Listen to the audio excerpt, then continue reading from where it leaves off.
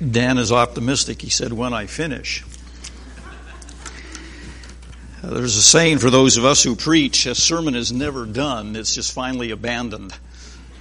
So when the clock comes and says it's time. Well, first of all, just let me say, it's good for Joy and I to be back for the second time.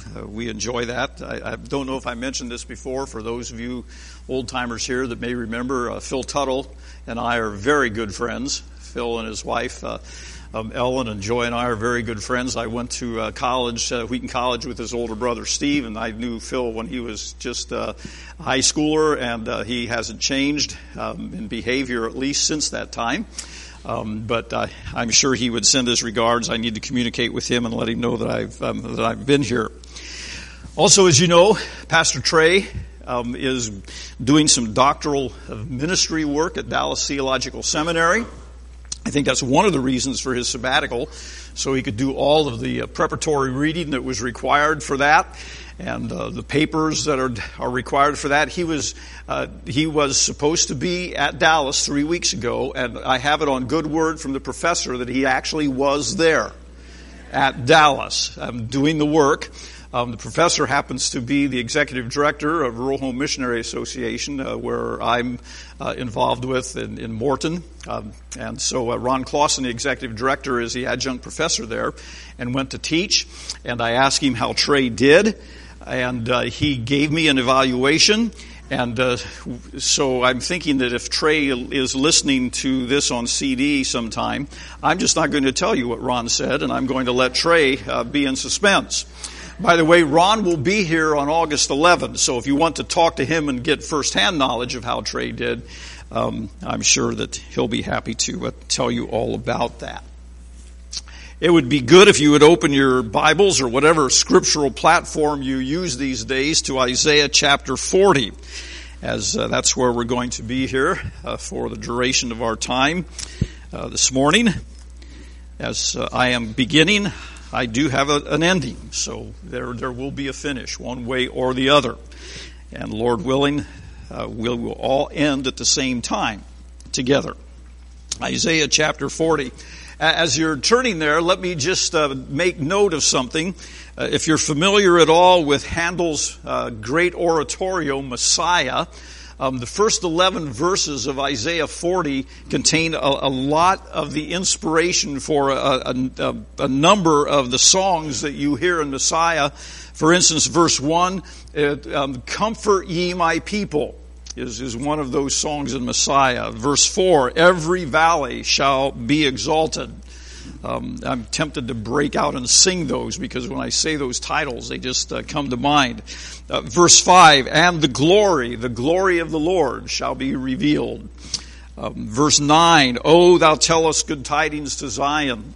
At verse 11, "He shall feed his flock like a shepherd." Probably one of my favorite pieces from Messiah. So for the first 11 verses are rich with inspiration for Handel. But this morning, I'm going to be reading from verses 25 to 31 of Isaiah chapter 40. "To whom will you compare me? Or who is my equal, says the Holy One? Lift up your eyes and look to the heavens. Who created all these? He who brings out the starry host one by one and calls them each by name. Because of his great power and mighty strength, not one of them is missing. Why do you say, O Jacob, and complain, O Israel, my way is hidden from the Lord, my cause is disregarded by my God? Do you not know? Have you not heard? The Lord is the everlasting God, the creator of the ends of the earth. He will not grow tired or weary, and his understanding no one can fathom. He gives strength to the weary and increases the power of the weak. Even youths grow tired and weary, and young men stumble and fall. But those who hope in the Lord will renew their strength. They will soar on wings like eagles. They will run and not grow weary. They will walk and not be faint. Lord, pray this morning again that we will be able to open our minds to understand your word. Open our hearts to receive your word.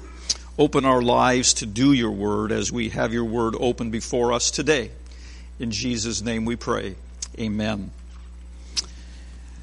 Let me ask you this morning if you have ever felt as if you were running out of strength for the journey. The long haul is too long and the load is too heavy to haul. If you're not feeling that way now, you probably have felt that way at some time in your life. The haul is too long and the load is too heavy. You're running out of strength for the journey.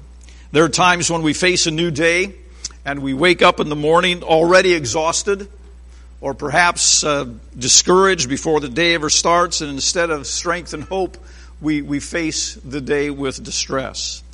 We're weak and faint before we ever begin. Well, in Isaiah 40, that the prophet Isaiah was giving Israel a message that they would need later when they were in exile and to be encouraged to leave Babylon for the long journey home. And so he was encouraging them with this message for a coming day when they would need it desperately. When you're running out of strength for the journey and you don't have enough strength maybe to even begin the journey, let's just consider a few pieces of advice that Isaiah gave to his people and that I think are pertinent for us today if we are in the same situation, though we're not in exile and we're not going to be making a long journey to go home. Dan, I have to talk to you about this long journey you're making because I'm a frustrated Midwest guy that has always been trying to move west, and I keep getting moved back to the Midwest, but I like to spend time out there. But that's not the kind of long journey that he's going to need encouragement for here like the children of Israel did. One piece of advice is that he gives them, found in verse 25-26, lift up your eyes and look to the heavens, who created all these stars, he who brings out the starry host one by one, because of his great and calls them each by name. Because of his great power and mighty strength, not one of them is missing. The first piece of advice he gives when you're facing a long journey, when the haul is too heavy, he says, look up. Lift your eyes and look up. Realize who God is. To whom, he says, will you compare me? Who is my equal? God asks them to look up at the stars and to realize that by His power, He created them.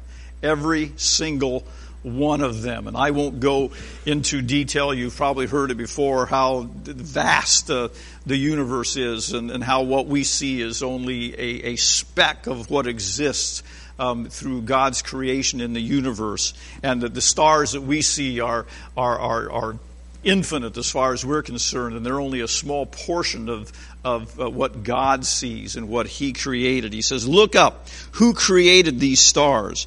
Realize that by His power, it was Him who created it. He also named each one of them. You know, you can waste your money and buy a star these days and give it a name. You know, name it after your great grandmother or whatever. God named that one before you did. He named each one of them, it is said. And He arranged each one of them in His stellar system. It says, He calls them each by name. Because of His great power and His mighty strength, not one of them is missing. He brings out the starry hosts one by one like an army. So He not only created them, He not only named them, He arranged them. And this system of His, though we can't see it all, not one is missing. So when things around you appear to be out of control, Isaiah says, stop looking around and start looking up. When you face difficult surroundings and circumstances, focus on the greatness of God. You know, we don't spend enough time looking up these days. In fact, now, maybe more than any generation, we look down a lot. We walk down the streets.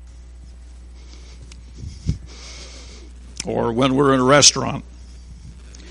My wife and I, Joy and I, were traveling back from Colorado a couple of years ago, stopped overnight in Kansas. I think it was Salina, Kansas. Been traveling all day and been out of cell range a lot of the time. And went to a restaurant for a good meal, and so we took the opportunity. There was Wi-Fi there, and we took the opportunity to check our phones. So we're both sitting in the booth checking our phones. And the waitress came, and she said, "If you two do not put down your phones, I will not wait on you." And she was serious. She said, "I'll be back. Put those phones away." We tried to explain to her we haven't had them out all day. But we don't look up enough.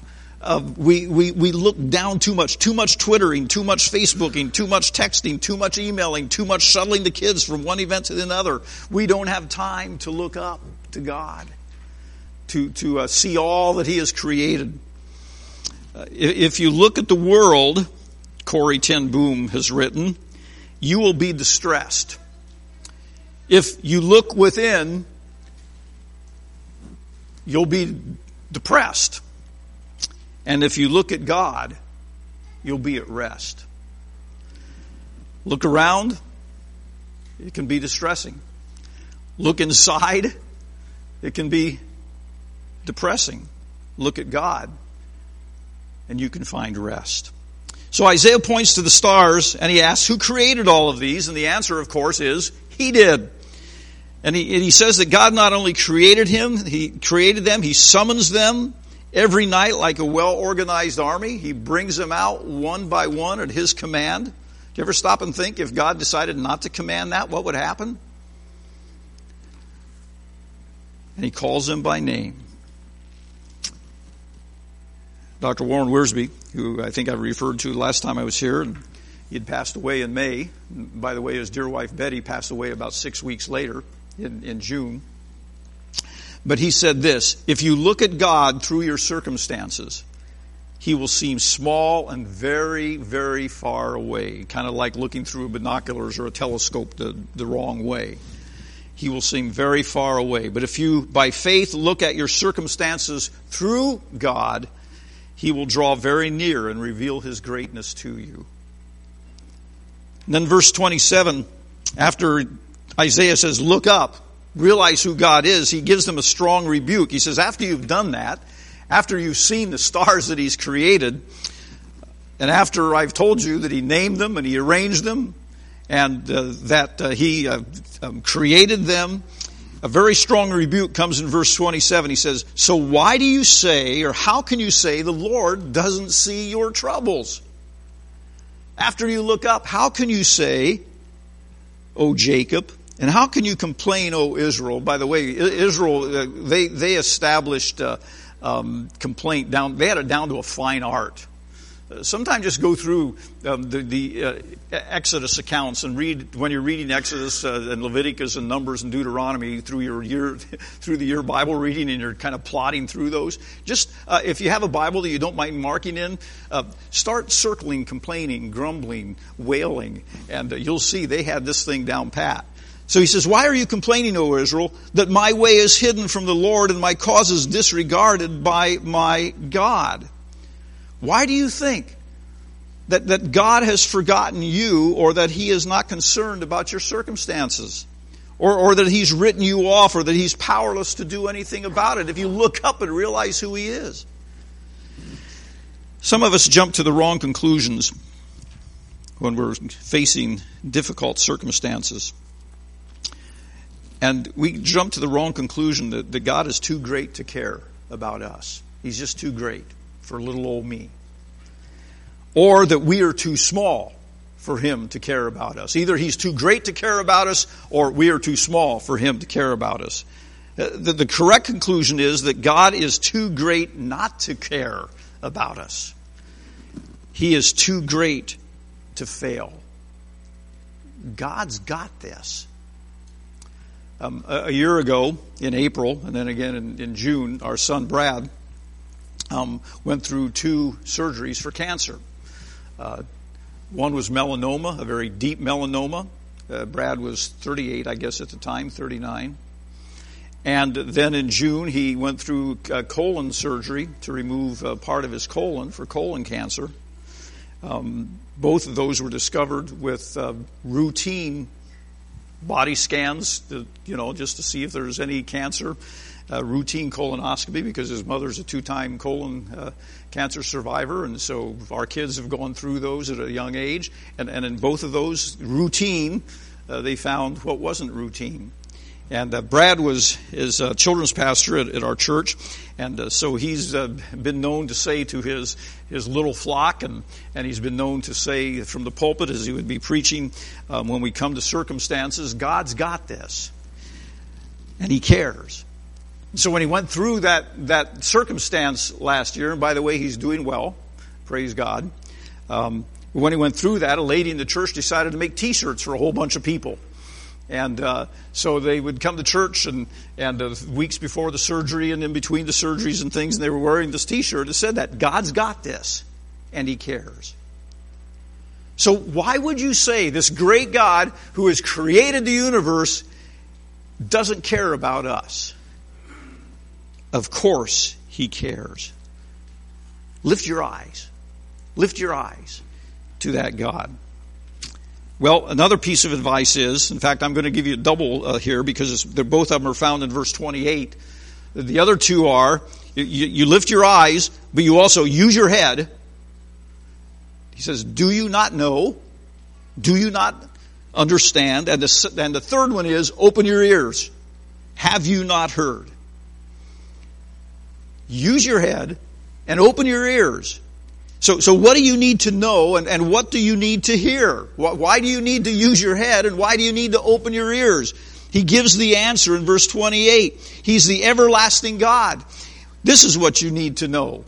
He is the creator of all the earth. This is what you need to know. He doesn't grow tired or weary. That's what you need to know and hear.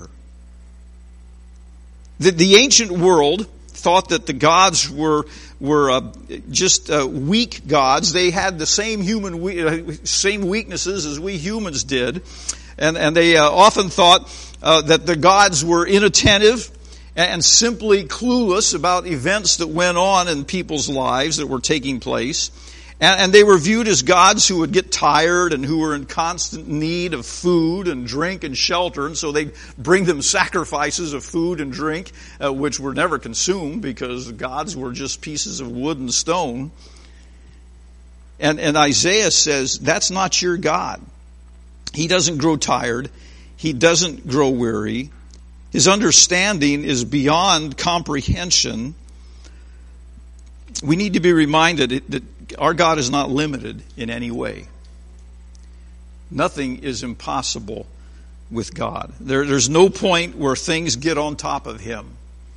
No matter what it may seem like in our world today or in your world, in your own personal worlds, nothing gets on top of Him.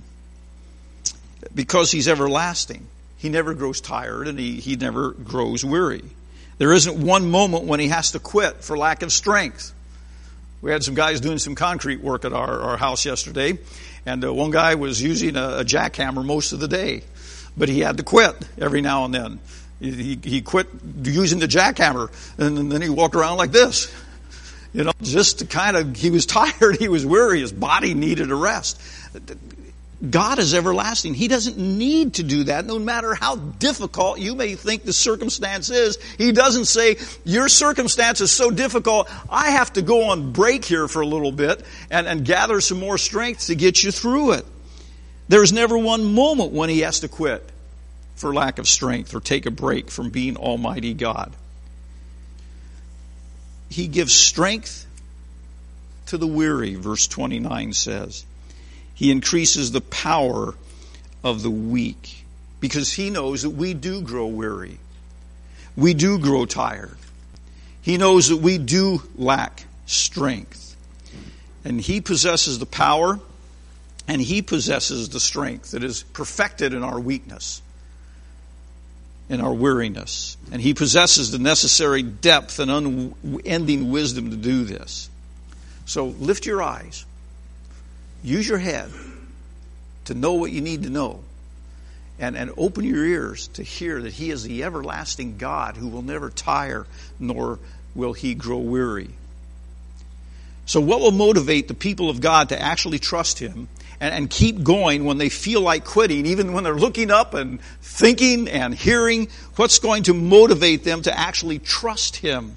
Well, the answer is in verse 29. He gives strength to the weary and He increases the power of the weak. He promises new strength for those who are exhausted and suffering under oppression. Their weakness will be renewed by His omnipotent power, and their confusion will be cleared up and replaced by His omniscient understanding. But getting back to our humanity, He says, I know you are tired and weary. You get tired and weary. He says, even young people get tired and weary. Sometimes we wondered that when we had toddlers, if they ever got tired and if they ever got worried, because we woke up real tired and weary before they even got up in the morning. But even youths, it says here, grow tired and weary. They run out of steam and they stumble. It isn't unusual to see even the fittest stumble in exhaustion during a long race such as a marathon. Well, Isaiah knew that the road back to the land of promise, when the Israelites were in exile and they were then told to go back to their land of promise, he knew that that was going to be a marathon because that trip was going to be 700 miles long. That was a long haul. He knew that they'd have to look up on that journey and realize who God was.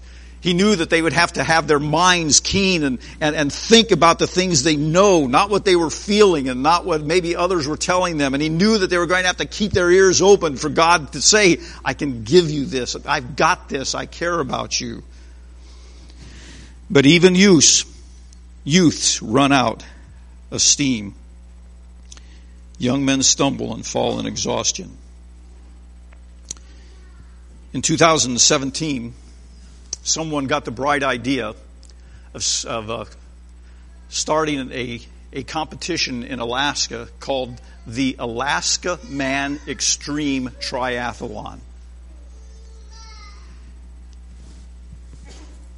That triathlon consisted of this: the total of the triathlon, swimming, biking, running. The total distance of that triathlon was 143.1 miles.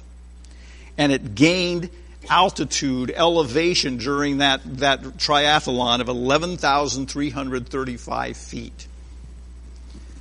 They started out with a 2.6 mile swim in 50 to 55 degree water. By the way, there was someone from Hawaii that entered that. Now, why? I have no idea. They've never seen or felt 50 to 55 degree water. After the 2.6 mile swim, it was a 113 mile bike ride, which gained an altitude of 4,600 feet. 113 miles after swimming 2.6 miles. And then after that 113 mile bike ride, there was a 27.5 mile marathon. But get this, that marathon ran up the side of a mountain for a total of another 6,700 feet in elevation.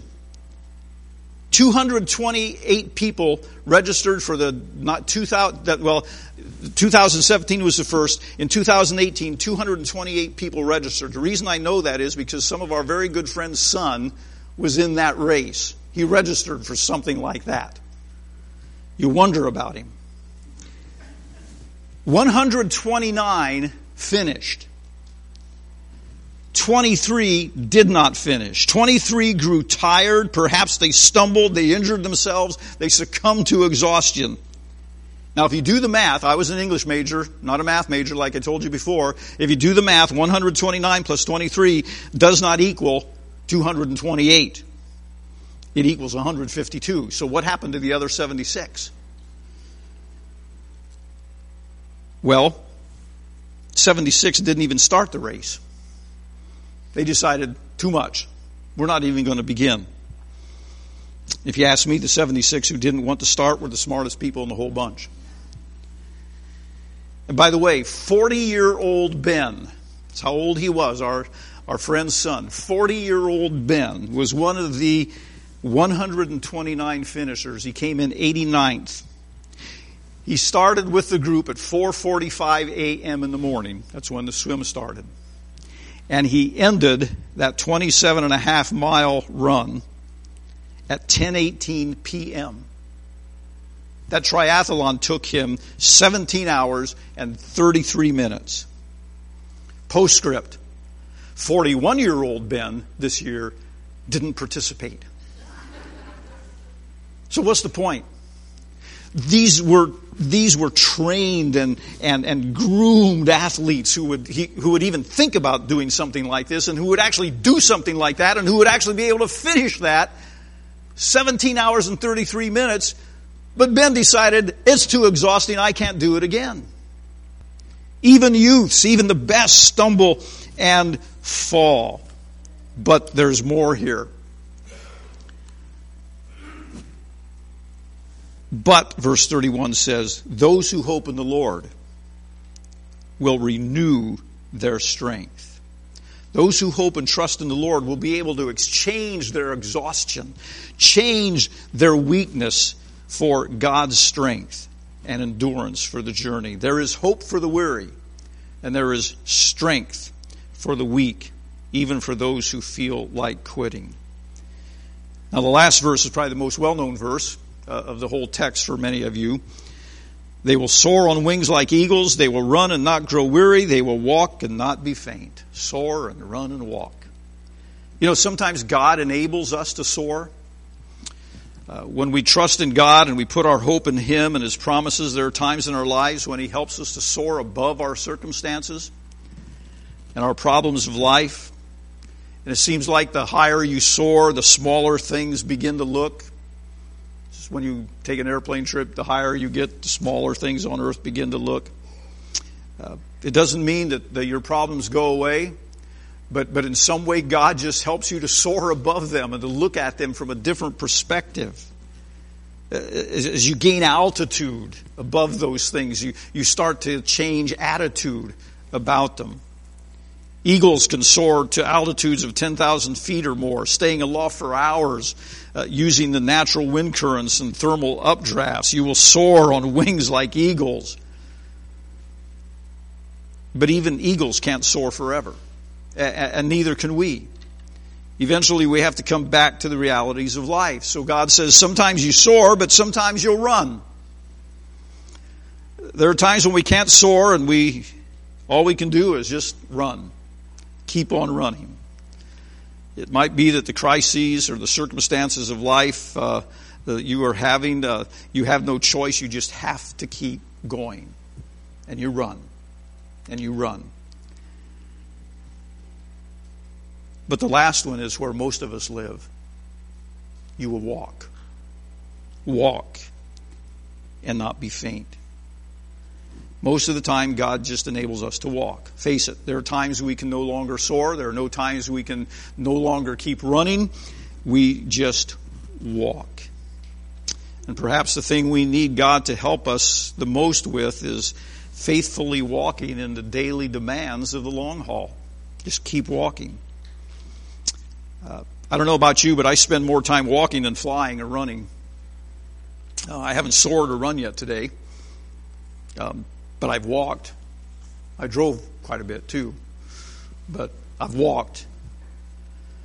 You see, when we trust the Lord, He gives us strength to walk through the dailiness of life. There's not as much excitement about walking as there is in soaring, and there's not as much excitement about your daily routine than there is in soaring or running, but we walk. Not all of us are eagles. Not all of us are marathoners. Most of us are plodders. We walk. Plodders are people who may not be able to fly high or run fast, but they can walk longer and farther. You know Aesop's fable about the tortoise and the hare. By the way, kids in here, that's the tortoise and the rabbit. Okay? You probably don't know what a hare is. I don't know much about hare either. So it's a tortoise and a rabbit. You probably know that story. The story concerns a rabbit who ridicules a slow-moving turtle. So tired of the rabbit's boastful behavior, the turtle challenges the rabbit to a race. Well, the rabbit soon leaves the turtle behind, and getting overly confident of winning, he takes a nap midway through the race. And when the rabbit wakes up, however, he finds that his competitor, crawling slowly but steadily, has arrived at the destination before he did. Again, our friend Dr. Warren Wiersbe said, "Blessed are the plodders, for they shall arrive at their destination." Blessed are the plodders, the walkers, for they shall arrive at their destination. Most heroes of the faith were not eagles. Most heroes of the faith were not runners. Most of them were plodders. Yes, sometimes God enables us to soar higher in a crisis. Other times He enables us to run faster, but most of the time He enables us to walk longer. He knows how we feel. He knows what we fear. He knows how hot He can set the thermostat of trials in our lives, and He knows how long He can set the timer for those, how long we can endure. And He is capable beyond our imaginations to exchange our doubts for trust and hope.